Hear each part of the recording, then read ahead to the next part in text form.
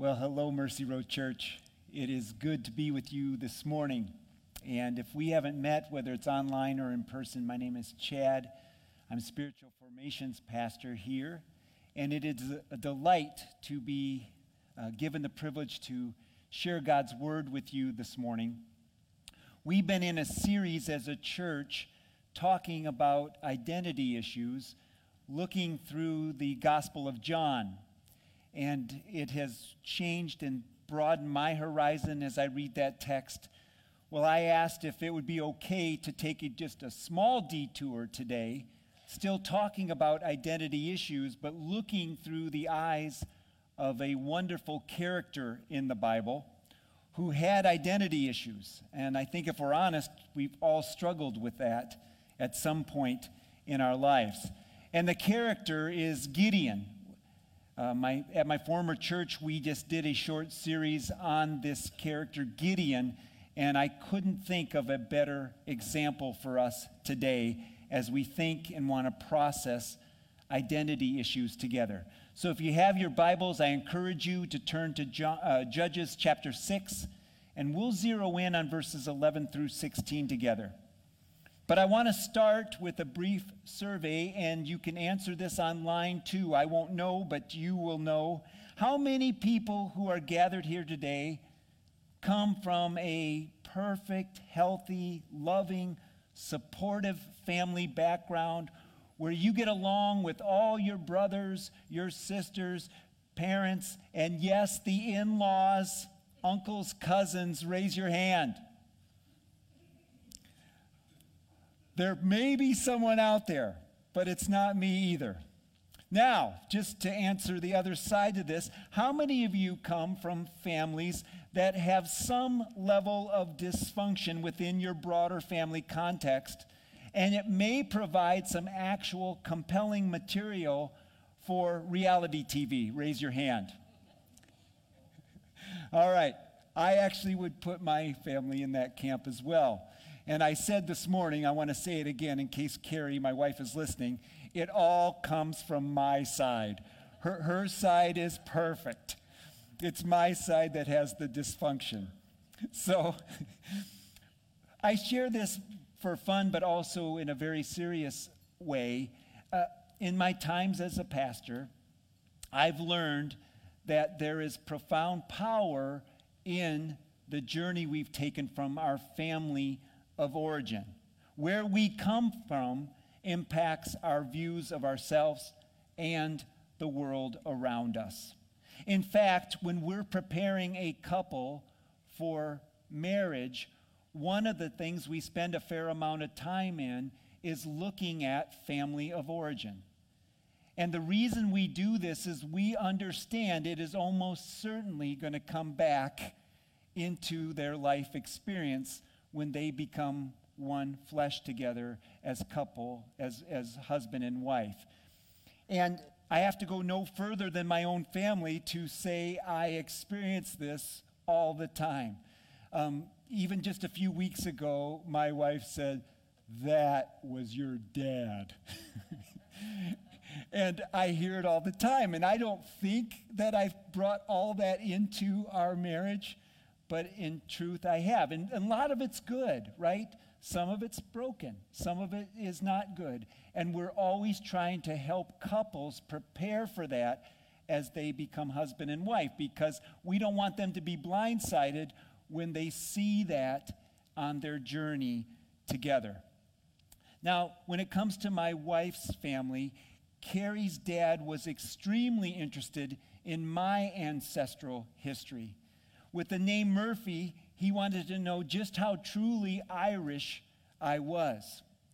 Carrie's mom and dad were proud Norwegians. They were proud Norwegians, and they have linkages going back where they still have family in Norway. It's a big part of who they are. And he was a little concerned, one, that I was a Murphy, but then he wanted to understand more. And when he learned that I was a mutt, that was tough.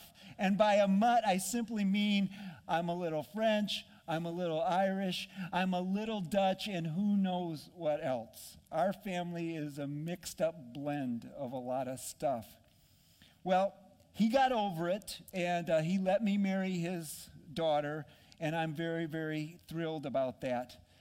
But family matters. And I'm going to look with you at this character, Gideon, and to try to help us understand this. If we could go back in time and be a Jewish person when the events that are recorded in the book of Judges were taking place, we would see just how strongly a person's identity was bound to their ancestral history. Where they came from, for good and bad, mattered a lot to a Jew during the time of Judges. So when we read this story about Gideon today, I want you to think about that. When we listen to who Gideon believes he is, think about where he is drawing his identity from. Now, I want to give you context because we're jumping in and you're not going to get to hear the whole story. If you get to read his entire story, I encourage you to. But the context for our story is that Israel was doing evil in the eyes of the Lord. And the book of Judges has this amazing movement of the people of God moving towards, or the people of God moving towards him and loving him and trusting him, and then falling away from him. And chaos enters in, and God is engaging with his people. Well, this is a time where the people of Israel are doing sinful things in the eyes of God. They're falling away from him. And because of this, the Lord gives them over to the Midianites. In other words, he hands them over to the Midianites to kind of trample over them. And the Midianites are cruel, and they've ravaged the land where the Israelites are living, and they're fearful, and they're scared, and they don't know where to turn. Well, for 7 years this unfolds. And finally, after 7 years of being impoverished and dominated by the Midianites, they finally throw up their hands, and in desperation, they pray to the Lord. And they come to the Lord and say, Lord, would you please draw us back and help us in our desperation? And the Lord answers the Israelites in a strange and a wonderful way. And that's where we're going to pick up our story today. If you're following, I'm in Judges chapter 6, and I'll begin with verse 11. The angel of the Lord came and sat down under the oak at Ophrah that belonged to Joash the Abiezrite, where his son Gideon was threshing wheat in a winepress to keep it from the Midianites. When the angel of the Lord appeared to Gideon, he said, "The Lord is with you, mighty warrior." "But, sir," Gideon replied, "if the Lord is with us, why has all this happened to us? Where are all his wonders that our fathers told us about when they said, 'Did not the Lord bring us up out of Egypt?' But now the Lord has abandoned us and put us into the hand of Midian." I love this about the story. I love how honest Gideon is with the Lord. He says to the angel of the Lord, "I hear you saying that the Lord is with me.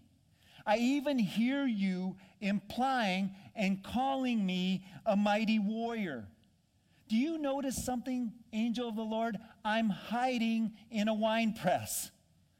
I'm scared to death. If I try to thresh this wheat outside of this winepress, the Midianites are going to destroy it.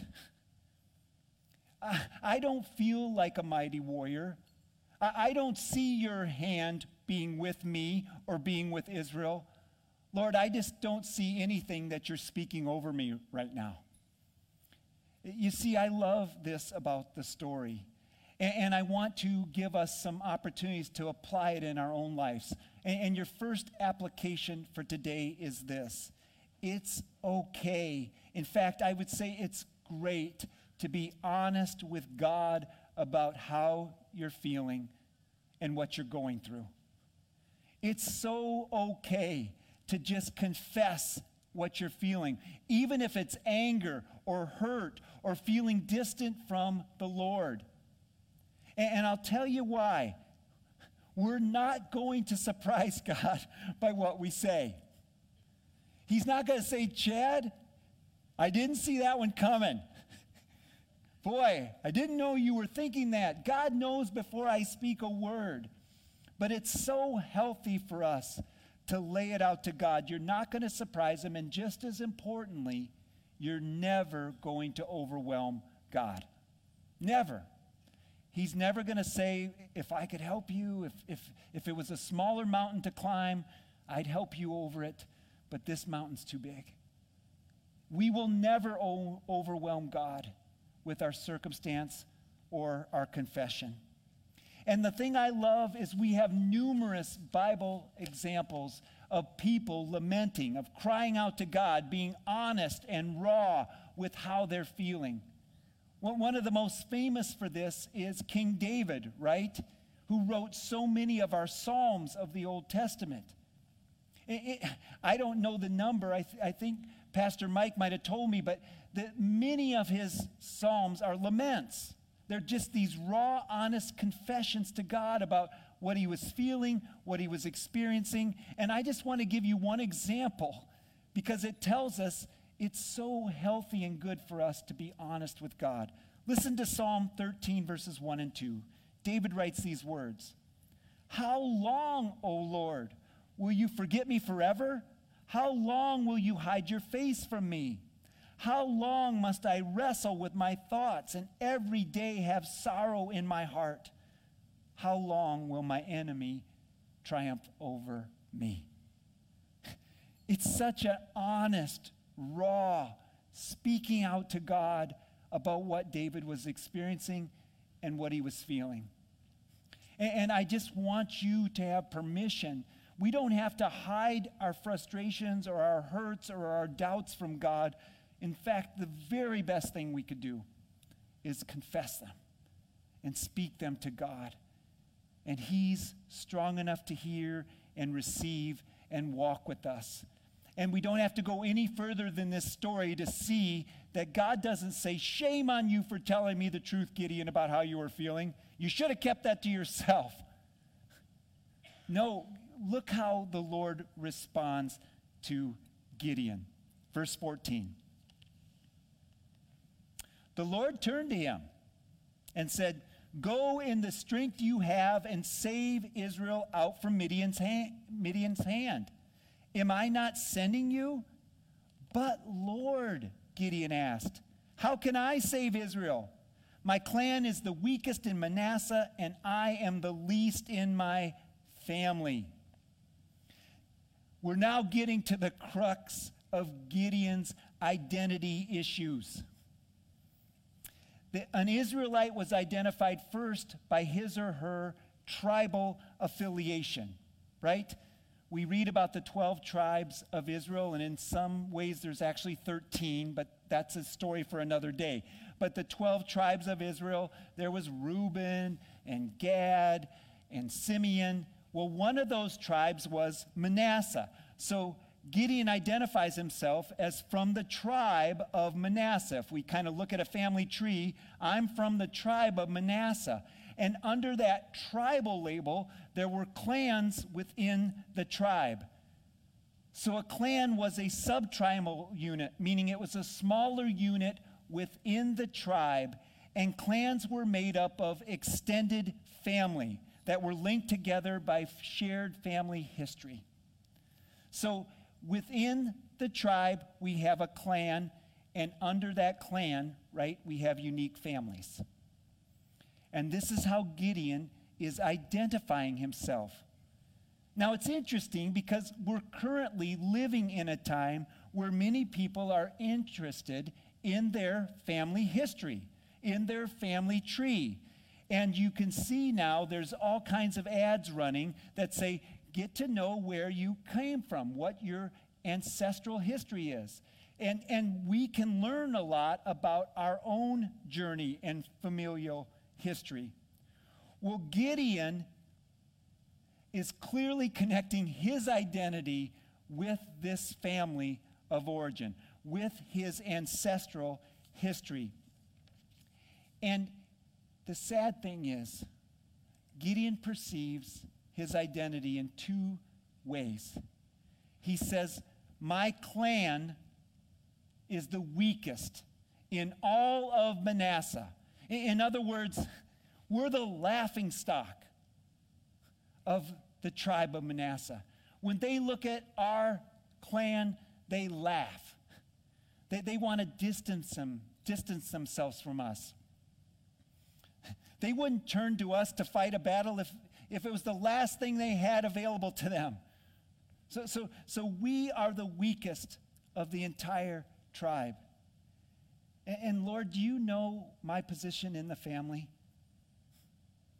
You must not, because I am the least in my family.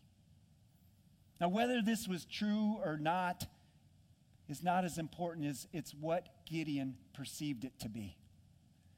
And that's the challenge we have with labels. And our second point I want to make of application for us today is this. We must not draw our identity from any human label that has been given to us. Now, some labels can be good, right? We go back in the yearbook, right? And maybe, I didn't get this, but maybe you got smartest person in the class, most likely to succeed. Maybe you got class clown, right? But those labels come. And the truth is sometimes they're profoundly powerful in, sadly, shaping our view and our identity of ourselves. I can't tell you in my course of time as a pastor how many people have come into my office with a label that has just been grieving them. 75, 80-year-olds weeping in my office because their mom or dad or sister or brother labeled them as a loser, labeled them as someone who should have never been born. And out of that place, their identity began to get shaped and formed, and they're having an awful time breaking free. Even in adulthood, in senior adulthood, they're still struggling with that label that was placed on them. And the sad thing is we do it to ourselves just as much as we allow anyone else to label us. I'm guilty of this. I grew up with a crazy smart friend.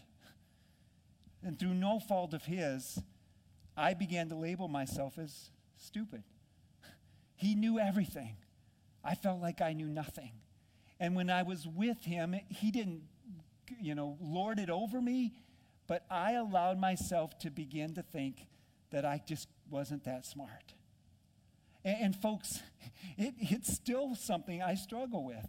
When I went to seminary in my late 30s, I sat in that first class and I listened to my peers. We were introducing ourselves, and they were talking about their background and their journey to this place in time. And in the back of my head, I'm like, you don't belong here. What are you doing, Chad? This is crazy. You're not smart enough to do this. So we allow these labels to become our identity, and they're not our identity, and yet they have profound power if we allow them to label us and identify us. Gideon was struggling with an identity issue. He just saw his clan, his family as weak, his clan as weak, and he said, I am the least, I am the weakest of all the bunch. In other words, God, I am totally inadequate to lead these people against the Midianites. Because Gideon was seeing his ability to lead through his own strength and through his own position in his family of origin. Whether it was true or not, it didn't matter. That's how Gideon saw himself. And so we've got to break free from labels, because I need to tell you and myself where our true identity as followers of Christ comes from. Our true identity is this: we are image bearers of our Creator. And I'm not just saying this. All we have to do is look at Scripture. Genesis 1:27. So God created man in his own image. In the image of God, he created him. Male and female, he created them. Folks, we have been created in the very image of God. That is true of our identity. We are image bearers of our Creator. And Ari spoke to this, and I'm so glad he did. We are fearfully and wonderfully made. Psalm 139, verse 14, King David writes these crazy important words. I praise you, God, because I am fearfully and wonderfully made. Your works are wonderful. I know that full well. Folks, God uniquely designed you and me. And we are fearfully and we are wonderfully made image bearers of our Creator. But God's not done. He had more to do as he created our true identity. Finally, every one of you who is here today, whether online or in person, if you've stepped across that threshold and you've given your life to Jesus, you put your trust in him, you have one more important identity that we sang about today. John 1, verse 12 reminds us, yet to all who received him, to those who believed in his name, who believed in the name of Jesus Christ, he gave the right to become children of God. Folks, you were made in the image of your Creator. You've been fearfully and wonderfully made. And through Christ, you are a child of God. That's our true identity as followers of Jesus. We can't let the labels of this world, the labels we place on ourselves, become our identity. Our identity comes from the Lord. Let's come back and see how the Lord responds to Gideon's struggle with his own identity. Judges 6:16. The Lord answered, I will be with you, and you will strike down all the Midianites together. Folks, we don't have time to share the rest of this story. Gideon's still battling his identity, and God is going to keep speaking into the life of Gideon. But right here in the text, verse 16, God reminds Gideon and all of us of a very powerful and important truth. I will be with you. That's what the Lord says. I'll be with you, Gideon. What's the big deal?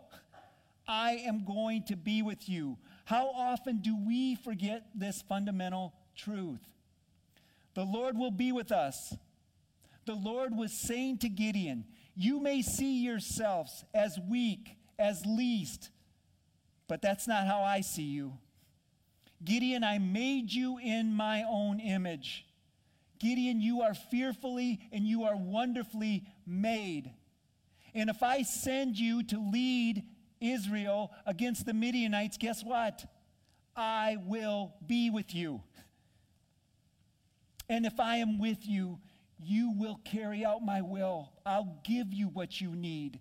Gideon, you just have to step forward and trust me. Our final application this morning is this. As the Lord calls us forward to do his will, we must trust, we must believe that he is with us. Folks, there's so many wonderful places I could turn, but I think Jesus may say it best. When he gave us what we refer to as the Great Commission in Matthew's Gospel, he said, Go and make disciples of all nations, baptizing them in the name of the Father and the Son and the Holy Spirit, teaching them to obey everything I have commanded you.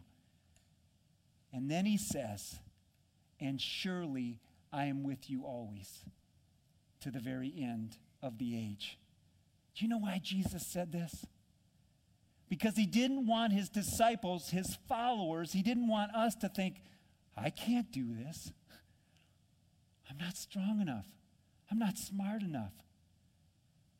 Because we're not. But he is with us. And our identity does not become from our human journey. It becomes from our relationship with God. We are his image bearer. We are fearfully and wonderfully made. And we are his children. And if God sends us forward to do his will, I promise you, he will be with you and he will be with me to carry out the things that he has called us to. So if you're feeling led to serve, you're not going to serve alone. The Lord is with you. If he's calling on you to speak to a family member about Christ, you're not in that room alone. The Lord is with you. I will be with you always. Always means always. To the very end of the age. That's the Lord we serve. That's where our true identity needs to come from. And folks, I just want to affirm you. As we walk out our faith, we walk it out together with the Lord. Amen.